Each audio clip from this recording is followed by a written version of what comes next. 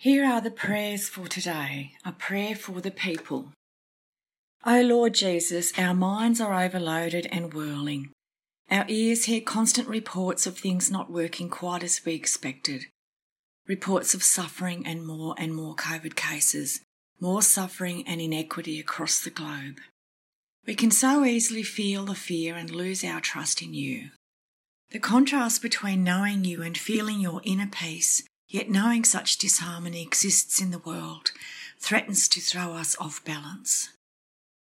O Lord Jesus, thank you we can still hear your voice if we just stop and listen for a while.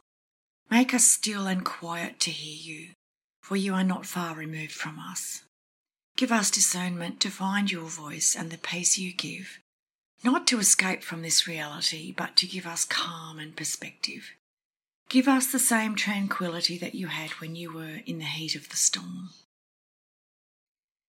While some countries are making great inroads in their vaccination programs, others are struggling with supply and distribution. And in our country we are struggling with these, and also struggling with a lot of negativity and criticism. This can crush our spirit. Yet we see many people today working tirelessly in small and thankless ways, making differences that are needed, and this is arising from love for their neighbours. We ask you, Lord Jesus, that you help all teachers at the moment involved in education in this stressful time of reduced face-to-face contact. Help teachers to teach, help parents to cope with their kids, and help the kids to learn despite the stresses and challenges. Please, Lord Jesus, we ask that you slow the spread of this current Delta variant, especially in our country. Comfort the families of those who've lost loved ones and those who have long-term effects after recovering. Thank you that we live in the age of enlightenment with modern medical science. Give wisdom to our state and federal leaders as there is difference of opinion even within the science, and considerable judgment is needed for them to guide us safely. Please keep on guiding our medical staff and our leaders and energise them, we pray.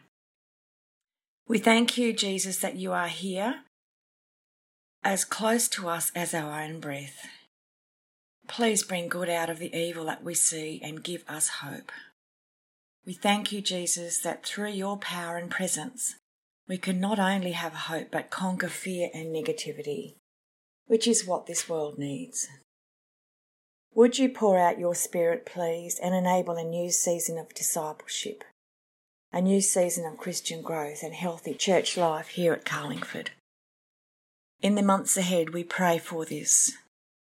Help each of us to see commitment to you as a way out of an ordinary life, a way out of stress, disappointment and turmoil, a way out of anxiety. Lord Jesus, lift us out of the ordinary, we ask you, please, as we commit to walking just a bit closer to you every day. We pray all these things in your name, trusting in your goodness to hear us and answer us according to your will. Amen.